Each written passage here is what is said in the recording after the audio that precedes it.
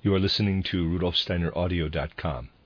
If you are listening to the podcast of this, it is located at rudolfsteiner.podbean.com. Please consider becoming a patron. As well, there are two publishing houses, steinerbooks.org in America and rudolfsteinerpress.com in England, who are the sole publishers of Steiner into English and have given me permission to do these recordings. Please consider patronizing them as well. This is a reading of a compilation of lectures by Rudolf Steiner entitled The Festivals and Their Meaning. This is lecture 27 in the series. It's in the last section of Michaelmas in the book, and in that book, that subsection, it's entitled Michael and the Dragon. It is number 6 in that series, and it was given at the Goetheanum on the 30th of September, 1923. When we turn our gaze back into earlier times of human evolution, we are inevitably struck with the change that has come about in our conceptual pictures of nature and of spirit. Nor do we need to go back very far to observe this change occurring. As late as the 18th century, the forces and substances of nature were thought of in a much more spiritual manner than they are today, while spiritual things were conceived more in pictures taken from nature. It is only in quite recent times that ideas about the spirit have become so utterly abstract, and ideas about nature have become based on matter that is devoid of spirit, and so impenetrable for human thought and vision. For present-day human understanding, nature and spirit are sundered from each other. There appears to be no bridge leading from one to the other. It is for this reason that images of a sublime worldview, which in past times had great significance for the human being as he sought to comprehend his place in the universe, have passed completely into the realm of things deemed to be no more than airy fancy, to which man could only give himself up so long as an exact science was not there to forbid him. One such cosmic image is that of Michael fighting with the dragon.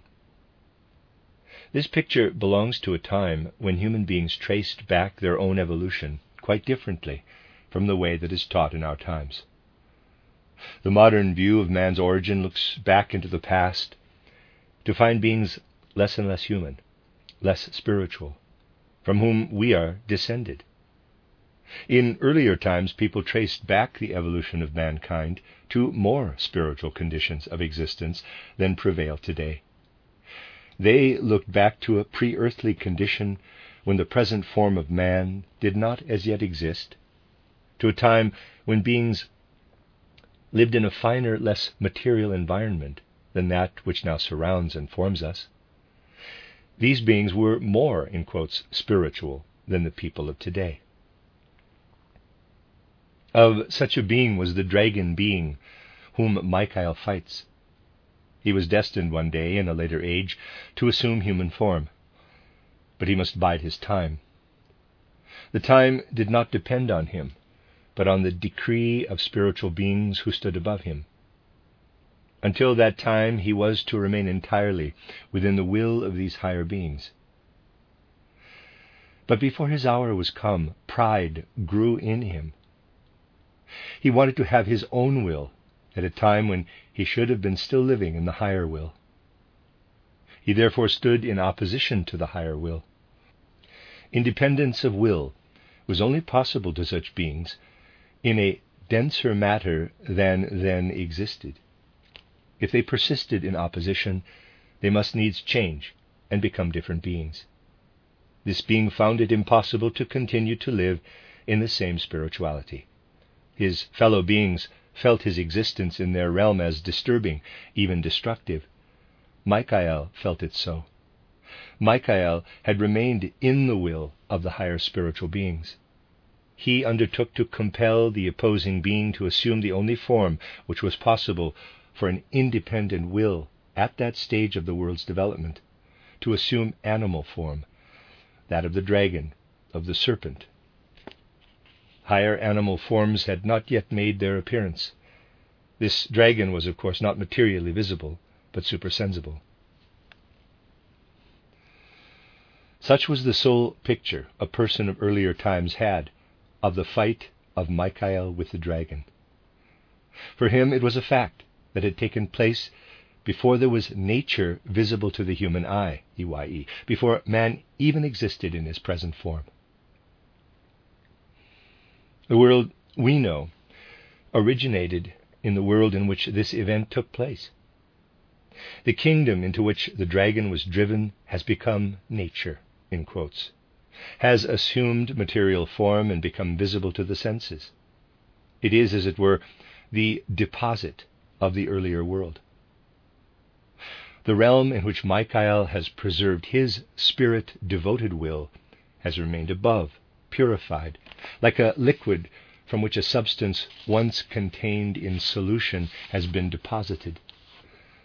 It is a realm that must continue to remain invisible to the senses. Nature, however, considered apart from man, has not succumbed to the dragon. The power of the dragon was not strong enough to appear visibly in nature. It remained in her as an invisible spirit. The dragon had to sunder his being from nature, which had become a mirror of the higher spirituality from which he had fallen. Into this world the human being was placed. He was able to partake in nature and in the higher spirituality. He thus became a kind of double being. In nature itself, the dragon remained powerless. In nature, as it comes to life in man, he retains his power. The nature human beings receive into themselves lives in them as desire, as animal lust. Into this sphere, the fallen spirit can enter, and this made possible the fall of man. The adversary has found his abode in man. Michael has remained true to his own being. If we turn to Michael, with that part of our life which has its origin in higher spirituality, then the inward fight of Michael and the dragon arises in the soul. As recently as the 18th century, such a conception was still current. External nature was, to many, still the mirror of a higher spirituality, while nature in man was seen as the seat of the serpent with which the soul must wrestle, in devotion to the power of Michael. How would a soul in whom such conceptions were alive look upon outer nature? The time of the approach of autumn must needs recall the fight with the dragon. The leaves fall from the trees, all the flowering and fruiting life of the plants dies away. In spring, nature welcomed and received man. Tenderly she cherished him through the long summer days, nurturing him with the warmth-laden gifts of the sun. When autumn comes, she has nothing more to give him. Her forces of decay press in upon him. Through his senses he beholds them in pictures. He must draw from his own being what hitherto nature has given him. Her power grows weaker and weaker within him. From the spiritual realm he must himself draw upon forces that shall help where nature fails. And with nature the dragon too loses his power. The picture of Michael rises up before the soul, Michael, the opponent of the dragon. That picture was dimmed when nature, and with her the dragon, was more powerful. But with the oncoming frost, it appears again before the soul, and this picture is a reality. It is as if a curtain enclosing the warmth of summer were drawn back, revealing the spiritual world. We partake in the life of the year. We go with it in its course. Spring is our earthly friend and comforter, but it enmeshes us in that kingdom where the adversary sets his invisible power within us as ugliness against the beauty of nature. With the beginning of autumn appears the spirit of strength in beauty, when nature hides her beauty, driving the adversary too into concealment. With such thoughts and feelings did people of ancient times keep the festival of Michael in their hearts. The picture of the fight of Michael with the dragon expresses a strong awareness that man himself must give to his inner life of soul the direction and guidance that nature cannot give. Our present-day thinking is inclined to mistrust such an idea. We are afraid of becoming estranged from nature. We want to enjoy her in all her beauty, to revel in her abundance of life, and we are loath to let ourselves be robbed of this enjoyment by contemplating nature's fall from the spiritual. In our striving for knowledge, moreover, we want to let nature speak. We fear to lose ourselves in all kinds of fantasy should we allow the spirit that transcends the perception of external nature to play a part in our striving for knowledge about the true nature of the world. Goethe had no such fear. He found nowhere in nature any estrangement from the spirit. He opened his heart to her beauty, to the inner power and might of all that she revealed. In human life he felt the presence of much that was inharmonious, much that grated and jarred, or that gave rise to doubt and confusion. In contrast, he felt an inner urge and impulse to live in communion with the eternal harmony and constancy of nature, from which he conjured many beautiful pearls of poetry. Goethe was, however, at the same time fully conscious of how the work of man must fulfill and complete the work of nature. He felt the full beauty of the plant world, but he also felt there was something incomplete about it. In what weaves and works unseen within the plant, there lay for him far more than manifests itself to the eye within the bounds of visible form. E.Y.E. Over and above what nature attains, Goethe also felt what we may call the purposes of nature. He did not let himself be deterred by the fear of thus personifying it. He knew that he was not subjectively dreaming such purposes into the life of the plant, but beheld them there quite objectively, just as truly as he could behold the color of the flowers. This is why he was so indignant when Schiller designated as, in quotes, idea, and not, in quotes, experience, the picture Goethe had briefly sketched for his poet friend of the inner laws underlying the growth of the plant. Goethe's reply was that if that were an idea, then he could see ideas with his eyes, just as well as he could perceive colors and shapes. Goethe was conscious of both the ascending and descending cycles of nature. He experienced the growth from seedling to leaf, bud, blossom, and fruit. But he felt, too, how all withers, decays, dries up, and dies away. He felt the life of spring, but also the fading of autumn. In summer his soul could live into the unfolding of nature, but in winter he could also share in her death with the same openness of heart. We may not find this twofold experience of nature clearly spelled out in Goethe's works, but we cannot fail to experience it in the whole gesture of his soul. It lives in him as an echo of the old perception of Michael's fight with the dragon.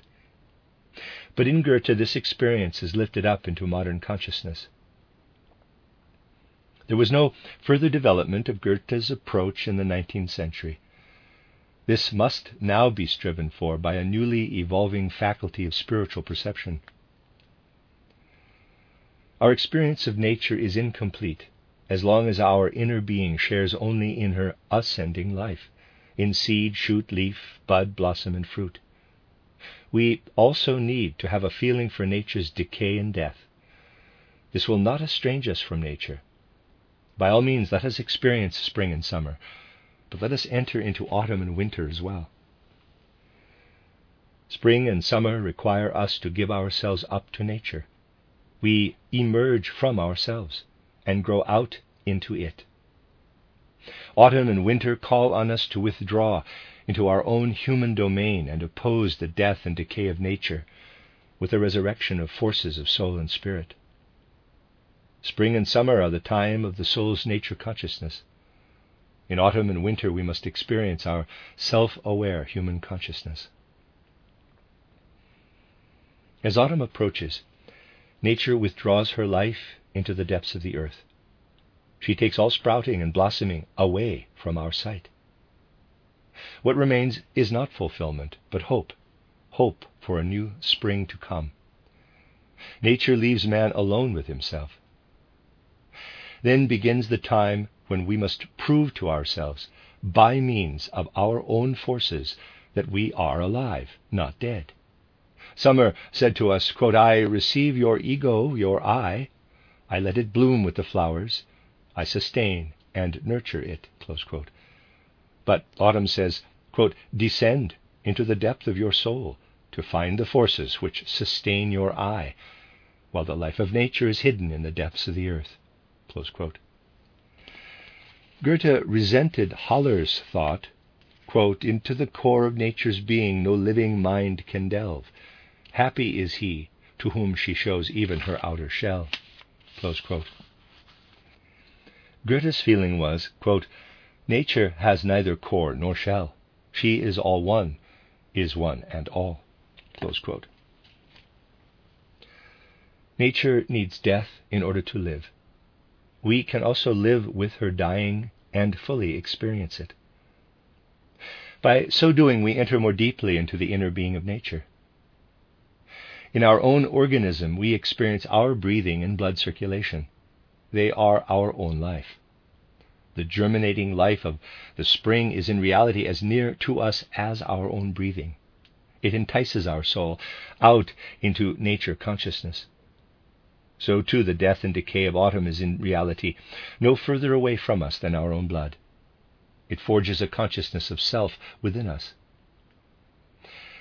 The festival of a consciousness which is self-aware, which brings us close to our true humanity, is present when the leaves are falling.